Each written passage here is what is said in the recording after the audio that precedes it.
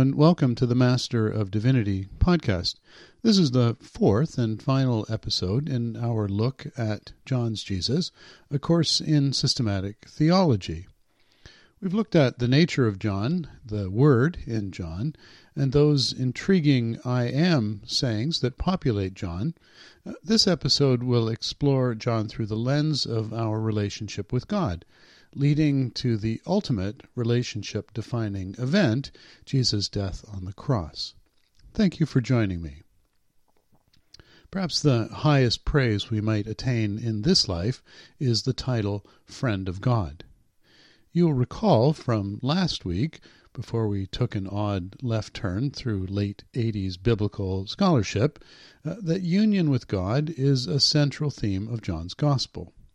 In the earliest part of John 15, the narrative follows the idea of the interpenetration of being, that's from Linwood Urban, using the words, remain in me and I will remain in you. By the middle of chapter 15, the practical and more immediate implications become clear, the joy and risk of becoming a friend of God. Friendship, of course, doesn't begin in New Testament times. Alicia Batten, who teaches Old Testament at Conrad Grable in Waterloo, Ontario, has written a wonderful single-volume look at the key themes in the Gospels with the title Teachings of Jesus. In examining the idea of friendship, she too begins at the beginning, Old Testament sources and Greek writing. First, she points to some obvious ones, David and Jonathan, and makes reference to friendship in books such as Sarah and the Wisdom of Solomon. But to really flesh out friendship in the ancient world, she points to Homer and his description of the relationship between Achilles and Patroclus. Now, if you spent the day reading the Iliad, you will recall that brave Patroclus had something to prove the day he borrowed Achilles' armor and pursued the Trojans all the way back to the gates of Troy before finally dying at the hands of Hector. Achilles then kills Hector and retreats with the body of his fallen comrade, even hesitating for a time to dispose of it, until Patroclus himself, in an apparition, begs him to do the right thing and allow for his journey to the afterlife. He does, but not before displaying his profound grief by cutting his hair and adding a few Trojan prisoners to the funeral pyre, along with dear Patroclus. It would be an understatement to say that this relationship inspired the Greeks. No less than Alexander the Great tried to emulate these two in his own relationships with his comrades, and many ancient writers echoed the theme. If friendship was the ideal human relationship, then friendship was best displayed in the context of personal risk. Here's a quote from Aristotle. "It is true of the good man, too, that he does many acts for the sake of his friends and his country, and, if necessary, dies for them. For he will throw away both wealth and honors, and in general the goods that are the objects of competition, gaining for himself nobility, since he would prefer for a short period of intense pleasure to a long one of mild enjoyment, a 12th month of noble life to many years of humdrum existence, and one great and noble action to many trivial ones. Now those who die for others doubtless attain this result.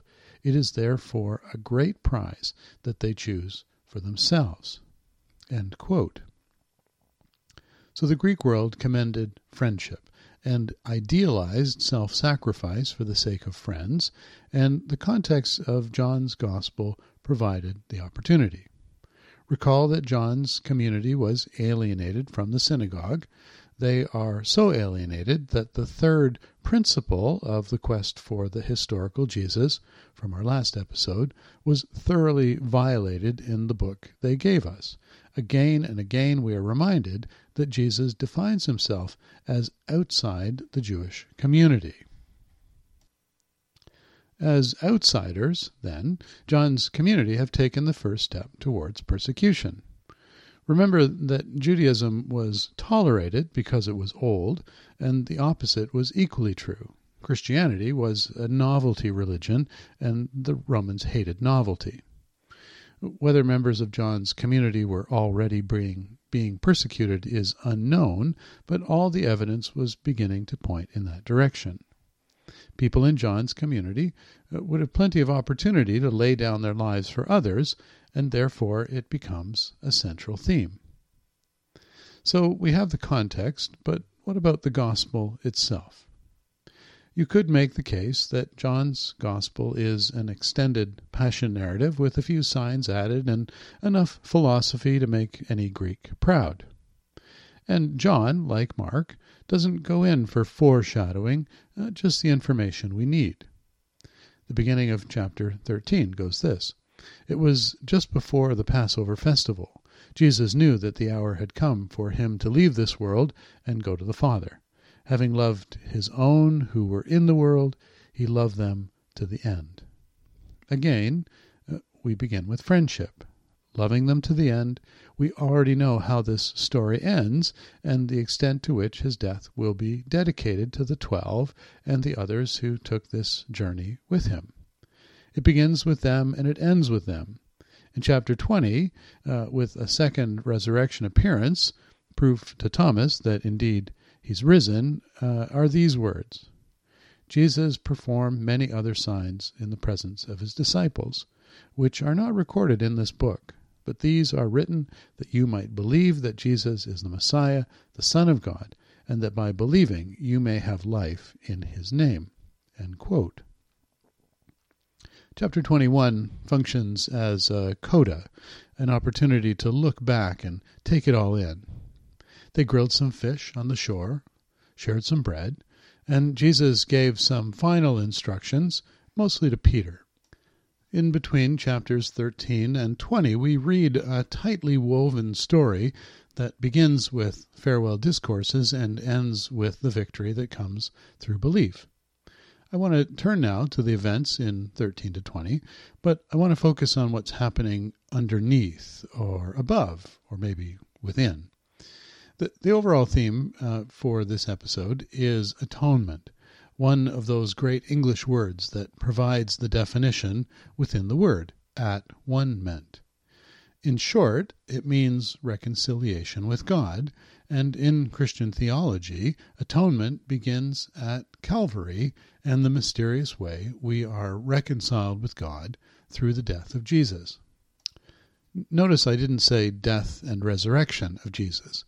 As difficult as it may be to hear, being that we are a self-described resurrection people, it is the cross that redeems us and sets us free, not the resurrection. Think of the resurrection as a reminder, a reinforcement of the idea that death never has the last word. But with an eye to 2,000 years of Christian thought, we have to make peace with the idea that everything we need to be reconciled with God, in a cosmic sense, happens on Good Friday. Now, we haven't done this in a while, so perhaps you'd like to pause the tape and ponder this idea that everything we need to be reconciled with God happens on Good Friday. Take a moment if you wish. And being a mystery, atonement comes with theories. And there are several, and at least 4 can be explained through John, and so the rest of our time together will be dedicated to describing the ways we can be reconciled with God through the passion of Jesus in John. Again, atonement is a mystery, and so every theory is as credible as the others, and it falls to the individual believer to decide which theory speaks to their heart. And failing that, to come up with your own, which I hope you share with others. The first theory, we will call a minor theory, is the incarnation itself as an atoning act. It is best expressed by John, picked up by some of the church fathers, and like so many things related to John, has Greek roots. I call it minor because it points to the cross, but doesn't rely on Jesus' death to work. Incarnation is God entering the world in a new way. Christmas is a celebration of the Incarnation and finds expression in a passage that we seem to return to again and again in this study. The Word became flesh and made his dwelling among us. We have seen his glory, the glory of the one and only Son, who came from the Father, full of grace and truth. And it's Irenaeus, writing around 185, that gives us the in other words. Because of his measureless love, he said, he became what we are in order to enable us to become what he is. And this, it would seem, would have to include death. When we speak of incarnation at Christmas, we speak of God's desire to enter the world and experience everything we experience, and this includes death. All the suffering, all the pain, all the loss was and is communicated to God when the Word became flesh and dwelt among us. We became one. Now, the Greeks took this too far, of course, by suggesting that because God is perfect, we are joined with God through this union, and we too will be perfected. That was never more than a hope. We know by a quick scan of human history that the Incarnation did not restore us to some original perfection, quite the opposite. God gave us a goal to emulate and the tools needed to get there, but we failed anyway. Jesus didn't crucify himself. The second theory is perhaps the best known and the least appreciated. It was best described by St. Anselm and can be identified throughout the Bible and for our purposes in John. This theory goes by the name sacrificial atonement or substitutionary atonement and describes the way in which, to put simply, Jesus died for our sins. Call this the revival moment of this episode, with Paul and the author of Hebrews wishing that we be washed in the blood of the Lamb. But the theory is more than that. What I share is Linwood Urban's excellent summary of Anselm, step by step. Our God is merciful and wants to forgive our remarkable skill at sin, yet the moral order of the universe and God's honor would be compromised if no penalty was paid. Our effort to offset the penalty is literally not humanly possible. Only something of infinite value, freely given, will repay this great debt. Perhaps the death of someone completely sinless would help, since a sinless person wouldn't otherwise have to die. And finally, Jesus is such a man, sinless and blameless in every way. With Jesus' death, God's justice is satisfied, and we are restored to communion with God, atonement. The best indication of this can be found in the famous prologue and in the trial itself. The true light that gives life to everyone was coming into the world. John writes, "He was in the world, and though the world was made through him, the world did not recognize him. He came to that which was his own, but his own did not receive him." The light of the world, the light that shines in the darkness, illuminated our world for a brief and literally shining moment, but we could not receive him. In the ultimate irony in John, he came to his own, the people who already had a relationship with the one true God. Yet, religious people being religious people, they didn't much like the quality of the light, the intensity of the light, the way the light reflected on their lives, and they turned away. Now, notice what I did there. I said religious people rather than the Jews.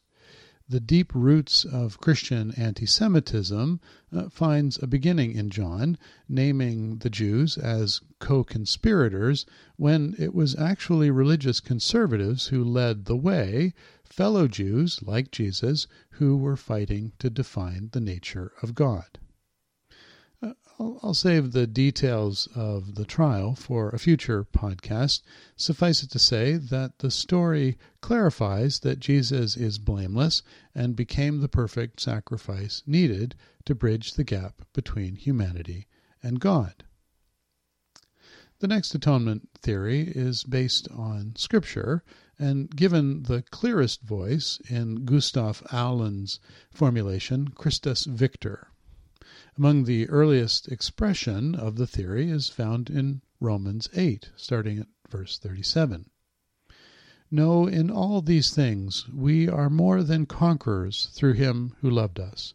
For I am convinced that neither death nor life, nor angels nor demons, nor the present nor the future, nor any powers, neither height nor depth, nor anything else in all creation will be able to separate us from the love of God that is in Christ Jesus our Lord. There are powers at work in the world, according to this theory, that actively seek to separate us from God. And as the great Flip Wilson once said, the devil made me do it. We humans are held captive to these powers, and we cannot save ourselves. We are enslaved to them, making union with God seemingly impossible. The answer comes from our old friend Irenaeus. He said the Word of God was made flesh in order that he might destroy death and bring men to life. For we were tied and bound to sin, we were born to sin and live under the dominion of death. Or another description from the first extant communion prayer by Hippolytus of Rome, written in 215. He freely accepted the death to which he was handed over in order to destroy death and to shatter the chains of the evil one, to trample underfoot the powers of hell and lead the righteous to light, to fix the boundaries of death and to manifest the resurrection. The final atonement theory belongs to Abelard, the moral influence theory, that says, in effect, that simply by knowing the story of Jesus and his willingness to meet death, our stony hearts are changed. And as we conclude here, we have come full circle back to the no greater love of John 15:13 as described by Abelard.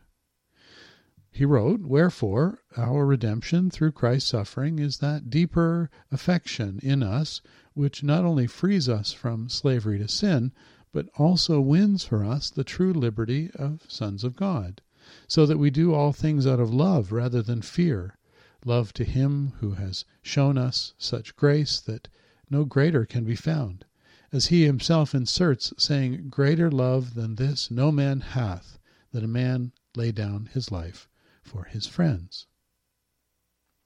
So this concludes our look at John's Jesus, our second and final foray into systematic theology. Of course, systematics appears everywhere we talk about God, so it never really goes away. Next up in the Master of Divinity podcast is, I'm not sure. I'm going to pause for a bit in the midst of a rather busy new year here and return soon with either history, a look at the founders of the various mainline Protestant traditions, or biomedical ethics. So stay tuned, listeners, and Happy New Year. If you have a moment, please leave a review at either Apple or Google Podcasts, and maybe tell a friend if you think that they would enjoy what we're doing here. So bye for now.